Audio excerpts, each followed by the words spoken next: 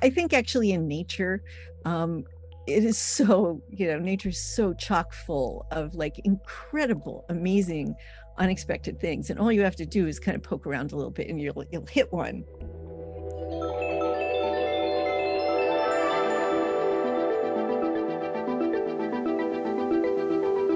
Aging. None of us can escape. Like gravity, it pulls on each of us. Why do some of us age gracefully and others don't? How do our bodies and minds experience aging at a cellular and molecular level? Why do we even age to begin with? And maybe most importantly, can we do anything about it? My name is Gordon Lithgow, and here at the Buck Institute in California, my colleagues and I are searching for and actually finding answers to these questions and many more. On this podcast, we discuss and discover the future of aging with some of the brightest scientific stars on the planet. We're not getting any younger, yet. Monica Driscoll, what a pleasure to have you on the podcast. It's always a delight to talk with you, and I always learn a lot from you. I just started reading a biography of E.O. Wilson, and there was a couple of striking things were said early on in this book, and it was the kind of advice he gave to young scientists. And one thing was, I'm paraphrasing here, of course, never study anything that anyone else is studying. Especially if two people are studying it already and they're competing with each other, go elsewhere. And I look at the discoveries you've made and continue to make, and I seem like this is something, I don't know if it's conscious or not, but you live by this. Like you're constantly going to the new thing that no one else has really thought about or is working on. Well, thank you. Yeah, I think, I don't like exactly have a policy for myself. I should, but I think I'm just naturally more attracted to something that strikes me as being really weird. And to tell you the truth, I think, part of it is I try to step back a little bit or not have exactly preconceived notions of how things should work. So I feel like my eyes are slightly more open than the average bear to like, wait a minute, like that doesn't make sense, or that's super weird. And then I kind of gravitate to those sorts of things. I'd like to, if you don't mind, go back to the beginnings of, you're a scientist. How did that happen? Yeah, so it was, really a great lucky accident. Really, truthfully, what I think one of my most formative experience was when I was pretty young. I think someone read me the Dr. Seuss book, Horton Hears a Who. Oh. And in that book, there's this very large elephant with great sensitive ears. And he hears this little tiny world on a fleck of dust, which is full of all these little who's, and they have a whole world. No one can see it. And essentially you can barely hear it. That concept of like a whole entire world inside that could be inside our world and not seeable, but somehow like addressable and identifiable would just like, it was like a lightning bolt. Like I was like, what? Like that can happen. And so, I started doing, the little kid things, cracking rocks, looking at bugs. I had great things like, I remember the Invisible Man and a chemistry set, but I didn't really have a sense of a research career. And so I went to college. I started college to be a medical technologist. That was going to be my thing. And was chemistry and biology at the same time of interest to you, or were you going down that chemistry path? No, the truth is like biology was always more interesting, but the chemistry people were pushing me. And then when I was a junior taking biochemistry, kind of the same thing was happening. I was doing really well in biochemistry. And I had an exam. I had two things wrong on this exam, and they were related to each other. I totally screwed up on that concept.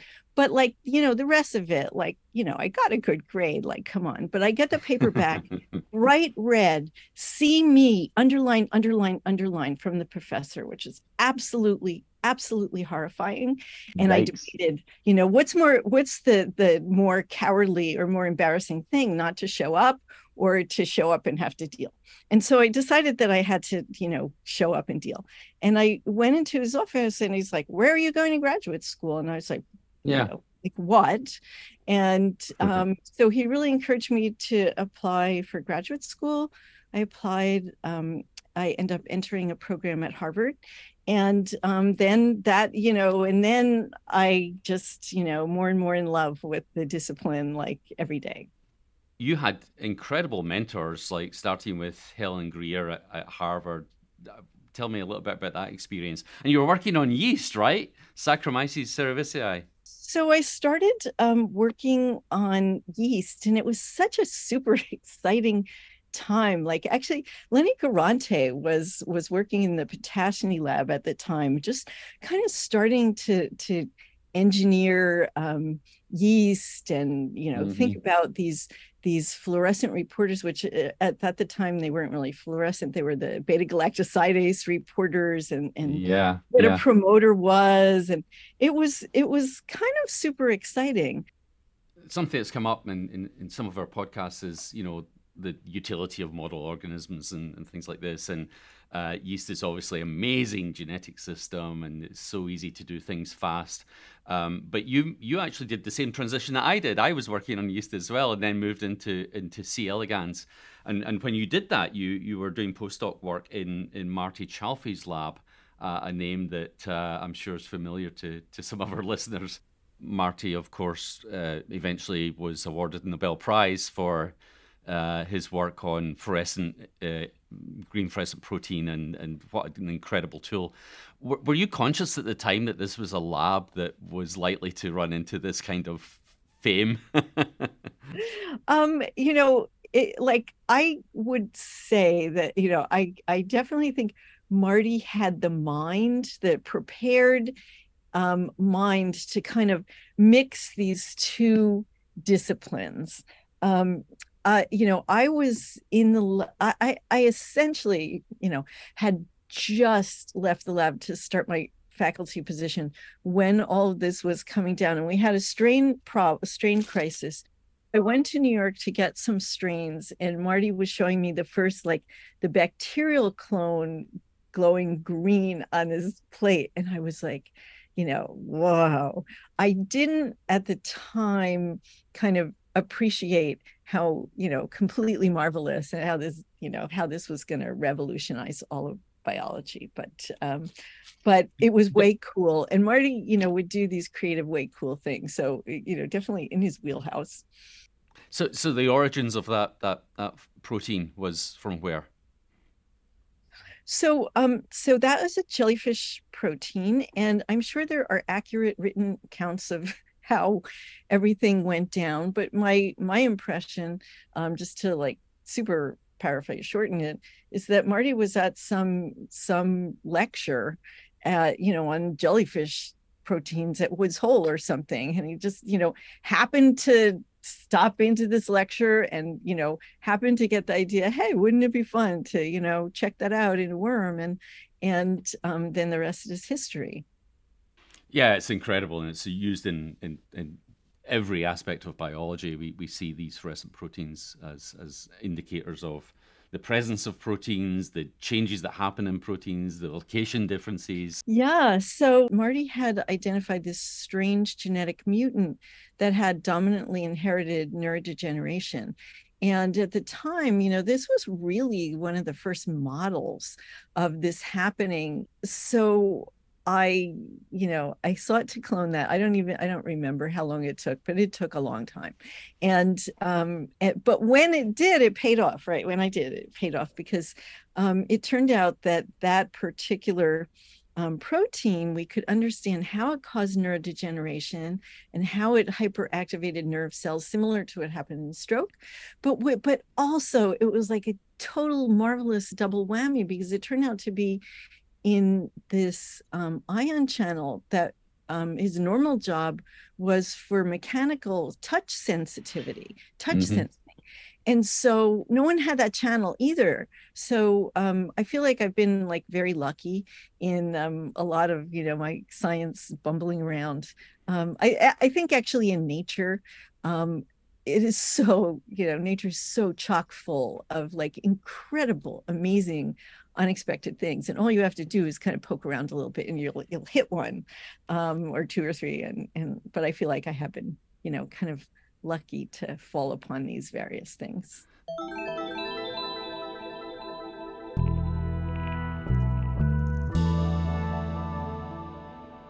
So, in I guess your early studies were uh, came down to studying necrosis versus apoptosis, which I guess people thought at the time was a more programmed process, very much conserved between mammals and worms, which was incredible. One of the early indicators. But necrosis apoptosis, can you explain the differences and similarities? Right. You might think of apoptosis as a kind of orderly program for a cell to commit suicide and be surgically removed without provoking any other action from the cell. So you can envision that maybe this cell had a purpose in development, or maybe it's just better to get rid of it for subsequent survival of the animal later. But these were things that were kind of selected for and programmed in. On the other hand, necrosis was considered a disordered response to extreme physiological conditions, or injury, something that actually wasn't really planned, but obviously could be a problem for an animal which is losing cells. And kind of the key feature of necrosis, especially in higher organisms, is that it invites the signaling or released cell contents attract in macrophages and all the immune system, and actually end up causing a fair amount of tissue damage. And so, if you want to go to the ends of the extreme, apoptosis is nice and orderly and intended in development. And necrosis is more like, oh dear, there's a bad problem here, and it needs to be controlled on the short term, or if things are going to get worse because the body actually has a severe response to it. We were able to show that although necrosis might not have been programmed per se, we could get genetic models that program, and then we could identify genes that were critical for the execution of that death, and go ahead and identify what the proteins are, what the problem was, and we were able to kind of track a calcium crisis that happened in these injured cells. And the idea is that understanding this process will give us some insight and handles to things that happen, terrible things that happen to humans, for example, when cells are dying and neurons are dying in a stroke of oxygen deprivation. Mm. Is necrosis the dominant feature of cell death in aging? That's a good question. I say no. Surprisingly, so this is where we started. Yeah, I had this like, great idea that with age, cells are dysfunctional. They can become injured per se, just really, from the inside or the outside, and that cells would be dying all over the place. Possibly not from apoptosis, but from a necrotic kind of injury sort of death. This was like, oh, what a great idea. No one's studying this. Like, let's check this out. So we go ahead and really the way I got into the aging field it was really kind of through this question, but I was like, well, the answer is so easy. All we have to, because the necrotic cells actually look swollen. So the easy thing to do would be to just look at the animals, but we wanted to do something easier. I was like, oh, this has to be in the literature, right? And then, start looking through, and I was like, wait, people were super interested in longevity genetics, and for good reason. But like, it really struck us coming in, this is my specialty, coming in naive, to say like, why isn't anyone like looking at what's happening to these tissues while the animals are aging. And so we ended up doing this kind of, I mean, very basic study of like looking at kind of just the features, like just describing what happened to the animal as it aged. And because it was a long time ago, or no one else had done it, it turned out to be really, important to do that and to start to think about these ideas of different tissues with different susceptibilities, and understanding like what actually goes wrong in the animal as it's aging and ultimately dying.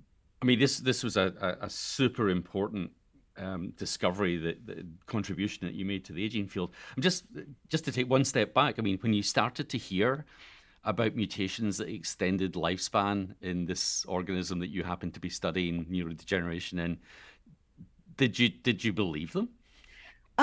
So I thought people were doing, reasonable um, longevity types of assays. And so I actually thought it was really exciting and cool. I know that, again, at the beginning of the origins of the C. elegans aging field, people, probably including yourself, took a lot of heat about what was the nature, what was the nature of these aging genes. And part of that was that it took a long, same thing, took a long time to clone these types of genes, and by the methods that were available at the time. And so, yeah, I'm not sure what else I would say there, other than to say I thought it was like very cool. I never thought I'd actually really be studying it. Like Mm. you were ahead of me in this. You're doing longevity genetics, right? Well, and you were ahead of everyone in what you just described. The fact that you said, that, asked a simple question: what's actually going on in these worms? Let's just look at them. So, obviously, many people who study C. elegans are working on developmental processes, and development in the worm is a very regimented process. We know exactly what cell, divides into what cell, and so on. When you started to look at this, call it noise, that's happening during aging, does it tell you something about the evolutionary origins of aging in contrast to development? So that's a really interesting question, and we've again, we kind of think about it and talk about it. I kind of really like this idea of antagonistic pleiotropy, which is this idea that in natural selection, you have the driving force is getting, reproducing and making, the next generation of that particular animal. And so there's a very strong force that drives what, kind of order and use and utility and importance and conservation, and all those things happen. And but what happens then is that the animal reproduces, everything's one, it's done its thing, but then worms like us can live for longer. And there was no reason for that worm, for example, to turn off its developmental programs, right? The developmental programs just, like, you don't have to be neat and clean anymore. Yeah, And yeah. so the developmental programs wouldn't shut down. And then, there's good evidence in the field now that it was like just left on, kind of can be deleterious because it's not neat and orderly and efficient and things like that. But the variation that you see later, I think, can in part be attributed to this kind of sloppy leave on of the developmental programs, and which also, like, very fascinating. I had a friend who had a British sports car, and he couldn't turn the engine off. So we'd go on rides, we'd get out the car, and we'd hope to get back to the cars if it still had gas left in it. So I think about it like that. Yeah. So actually, you're hinting at something I want to talk about, which is that you're also very interested in the molecular and cellular processes of aging as well at a deep level. And I mean, there's many things that we can talk about here, but what is Exophores? And this sounds like a great title for Netflix latest science fiction movie series. What are Exophores? So in my lab, we are very interested in, for example, the aging of the nervous system. And we had a project. So way cool about C. elegans is that you can label individual neurons with a fluorescent probe, and then you can, or gene reporter, and you can watch that neuron, the entire lifetime of that neuron, really from its birth until the animal dies. Like that is so awesome. And don't even think about doing that with a human, right? So like, no. So again, like, very simple. We're just looking at individual neurons as they age, and at Rutgers, our undergrads have to do research in order to graduate.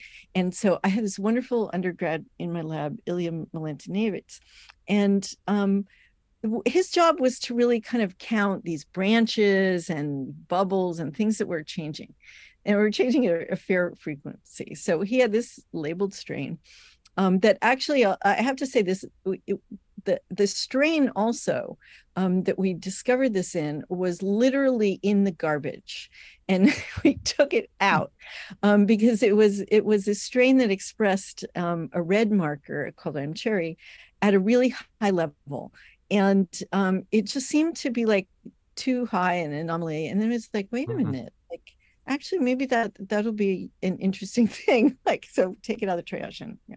Anyway, he was looking at the trash strain, and he comes into my office and he says, Monica, I'm seeing this bizarre material, this M-cherry that's clearly outside of the neuron. And I was like, oh, that's interesting. Mm. How often are you seeing it? And he says, oh, like 5-10% of the time.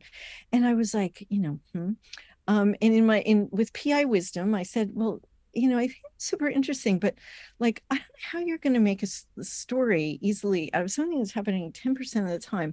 Go Right. back there and count these things are happening 40 and 50% of the time. So luckily, he doesn't listen to me. And he really wants to know where these little crazy things that are outside of the neuron are coming from. So we didn't even have a time lapse photography setup. He came to the lab and stayed the entire night taking a picture every 15 minutes to try to catch one. Wow. And the first night he didn't catch one because they're rare, right? Mm. Um, then he went home and slept and came back like a day or two later. The second night, he didn't see anything, didn't catch it. But on the third night, he caught one forming, and he comes into my office with this like crude, yes, but this movie of a neuron taking its garbage, this M cherry that it doesn't want, and Mhm. like pulling it all to one side, making this ginormous exclusion and just Ha. throwing it away. And I was like, it was another one of these moments. It was like the Horton Hears a Who moment. It was like the Yeah. lightning went through my skeleton. And I was like, holy mackerel, because as you know, in human neurodegenerative disease, it's now appreciated that aggregates and neurotoxic entities are eliminated from cells and spread from one cell to Yes. another. And this is increasingly appreciated as a core component of the pathology and disease. And so same thing, like very difficult to look at and study in the context of a human brain. But in the Mhm. worm, this is like again, like a gift from, the biochemist God of heaven. It's like, wow, we can dissect this incredible orchestrated process and identify, what are the conditions that provoke it? What is the cellular molecular gear that, how do you identify the trash? How do you collect it? How do you store it? How do you decide to throw it out or not? What happens to the trash once it gets out of the neuron? Can we Mhm. find can Mhm. we follow the other part of the equation, which we're doing in collaboration with Barth Grant, who's a fantastic cell biologist colleague here, and MBB at Rutgers. And it's just so it's just wonderful. And That's a it's really, and so when we started talking about this, so many people in the field said, "Oh my gosh, we've seen these things. We've seen these things." And Oh, huh. but Ilya was the one who had who wanted to actually, use the scientific approach to identify what they were. That's a wonderful story. It is And a fantastic story. so, any grad students out there listening to this podcast, please do not listen to your PIs under any Right. circumstances. Never listen. No, I mean, have a dialogue. I mean, we argue about science all the time. And then people get to decide what experiments they want to do. And that's the way things move forward. So, another mechanism that obviously studied and is clearly important in worm aging and maybe in aging in general is this mechanism of autophagy, which is, I guess, I'd like to hear, what's the relationship with exophores and autophagy, if there is any? Right. So that's a super interesting question. Autophagy is this other mechanism that recognizes trash and aggregates, and it helps kind of the gear can help collect and then just bring to the lysosome and get rid of that. What we did is we kind of crudely knocked down the autophagy genes and found that when we disrupted proteostasis in that way, so you think you get rid of trash removal mechanism, you increase the trash load. This actually increases exophores mostly. It's possible that there's a very specific molecular connection or even a switch, and it's a paper that we're working on now. Fantastic. Oh, thank you for that. Yeah, so that's like a really nice collaboration with now the buck. That's great.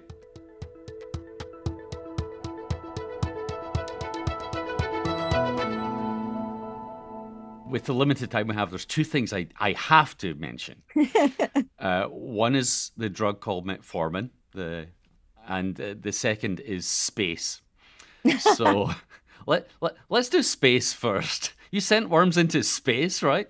So, right. So, I'm talking myself into buying a lottery ticket now that I'm hearing my life story, because this was also a super lucky thing. Like we had been interested. It started really, it was anchored in the aging studies. And we had been interested in how muscle declines with age. And this is like a uniform phenomenon that occurs in multicellular organisms, across everything. And so we had just published some stuff, or we're talking about this stuff. And of course, muscle decline is a huge problem for individuals who are in space for Mm. extended periods of time, because Hmm. their muscles degrade really, really fast. And you can forget about going to Mars unless, something can be done about this, if you're a person. So anyway, NASA is kind of interested in this, and we had colleagues. Actually, there were colleagues. So again, very lucky connection, who were um, engineers really, and did microfluidics engineering and stuff. And they had worked out kind of like, with our enthusiasm behind them, this method for measuring how strong worm muscles were. All And right. they had some connection to Nate. I think it's called Shevchuk. He's Polish with all consonants in his name, so my apologies for mispronunciation. But so Nate had been involved with NASA, and they were sending something up to the International Space Station to study muscle decline, and they Mm. had some extra bags of free to send things up. So they invited me to design some experiments. Fantastic. And so we thought about a little bit what had been done. And there had been this huge emphasis on muscle, but of course, neurons are the other part of that equation. And so we sent up a number of strains that had markers in the muscle, I'm sorry, in the neurons. And, same thing. And the other thing is, people were looking at development. We kind of wanted middle age. It's like, astronauts, they're middle age, or Hmm. young. Yeah. Okay, they're young, but they're adults. And so we wanted to look over adulthood. And so that was the experiment we did. And we actually got a surprise. We did see some neuronal restructuring. That was kind of interesting. But we also sent up this exophore strain, and we found that what was happening on Earth, that garbage is very nicely managed by the neighbor.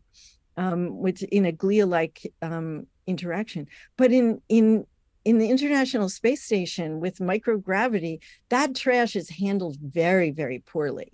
Like either the transfer doesn't happen, or certainly the degradation in the second cell is not happening. And that That's was a amazing. total shock. Like what? Yeah.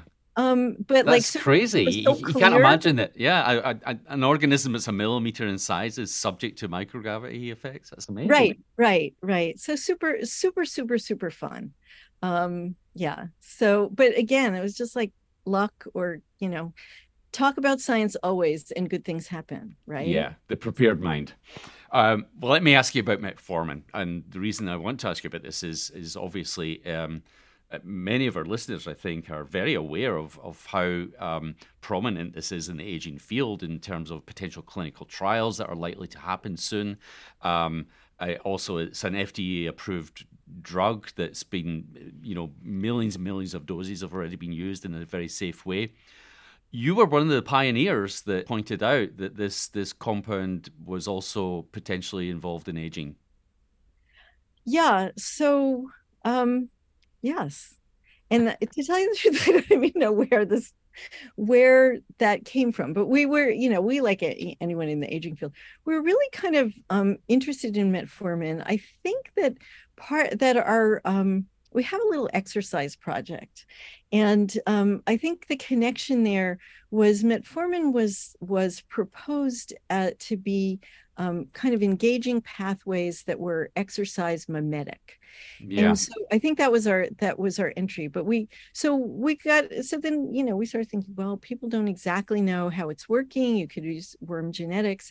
And Brian Unken and the lab started, both looking at sensitivity and identifying a number of I don't know, I guess I would call them kinase transducers that were required, both for longevity and for health benefits. And these are kind of famous, like, famous anchor things like AMP kinase, which is really a core, um, I don't know, I guess I would say it, I on whole anti-aging kind of activity, but of course really complicated, connected to everything, and things need to Mm. be done right.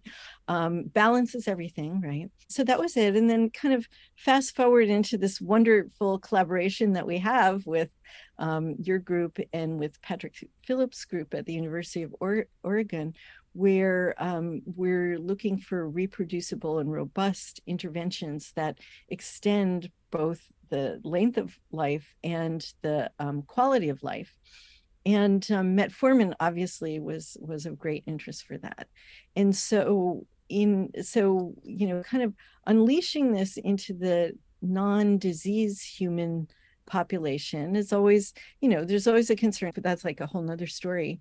The main point being, we can again kind of take a reductionist approach using diverse Caenorhabditis strains. So there are strains of C. elegans, for example, that come from all over the world. There's hundreds that have been collected, and they together represent an amazing genetic diversity, as much as you have among the human population.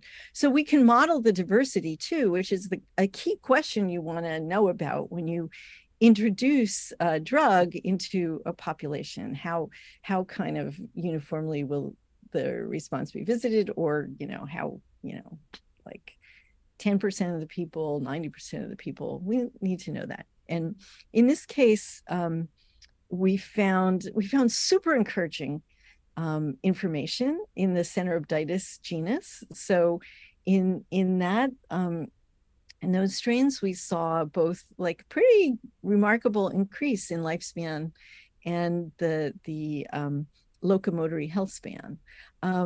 But that was not the case in some of the other species that are a little bit more distant, but also kind of raise the red flag that the genetic background and the, kind of ultimately, as I'm sure we will really appreciate in the upcoming decade, the personalized medicine component is probably going to be something that's important and needs to start to get on the radar also. Oh, yeah, absolutely. I mean, this is Super important, and I know this goes across all of clinical trials and all of biomedicine. Like, how do you select the group of people you're going to do tests on, and this definitely speaks to it. And maybe possibly working out the mechanisms as to why some genetic backgrounds respond and some don't, perhaps. Right. And so, really, with kind of modern tools, there are responders and non responders. And this gives you the handle on kind of figuring out what are the important candidates and not, and then pretty easy to test that. So, I mean, I guess many of us are thinking, "Wow, how lucky are we that we mess around with worms and yeast and flies and so on, and maybe suddenly we realize that there is real relevance for human health in the future." How do you think about that? Do you think we're really going to be able to translate the biology of aging science project into actually, altering human health? Yeah. So really great question. And of course, we think about this all the time. And, I wonder if I kind of think maybe we're right at that point where we were, 2 decades ago, just looking at like apoptosis. Does it, is it relatable from worms to humans? And then it causes a revolution in biology. This could happen. It could also happen the other way. But basically, I feel like the track record of invertebrate genetics has been so strong to inform, not necessarily on, uh, like, okay, metformin's going to, make humans be perfect, exercise specimens or something like that. Probably not going to happen. But what is going to happen is the associated things that we find. We're going to find, oh, this particular compound is really wonderful. And I think, Gordon, I know you have a really nice example in your lab now of a C. elegans intervention that ultimately, ended up being fantastic for mammalian bone. And so the connections or the highlighting of these conserved components of biology, I think, are going to translate in really exciting ways. That's great. I think that this is something that many of us in the field are really completely behind now, and are very optimistic about. I think we will transform medicine. Let's do it. Well, Monica, it's been delightful to have this opportunity to talk with you. Thank you. The time's gone really fast. So great to talk to you as usual. And, Yes. and thank you for your discoveries, your future discoveries, your mentorship, and hope to speak to you soon. Yes. Thank you so very much. Thank you so much for listening. If you've enjoyed this podcast, please subscribe, share, and give us a 5-star review on Apple, Spotify, or wherever you get your podcasts. We're Not Getting Any Younger Yet is made possible by a generous grant from the Navigage Foundation. The Navigage Foundation is enhancing the lives of older people through the support of housing, health education, and human services. Our podcast is produced by Vital Mind Media. Wellington Bowler is here with me, using sign language to keep me on course and recording the podcast. Stella, who I love spending time with talking about science, as you know, is our editor, with the creative direction of Sharif Izzat and the Buck Institute's very own Robin Snyder as the executive producer. If you're listening to this podcast, you know that there's never been a more exciting time in research on aging. Discoveries from our labs are moving into the clinic to help us all live better, longer. The Buck Institute depends on the support of people like you to carry on our breakthrough research. Please visit us at buckinstitute.org to donate and to learn more.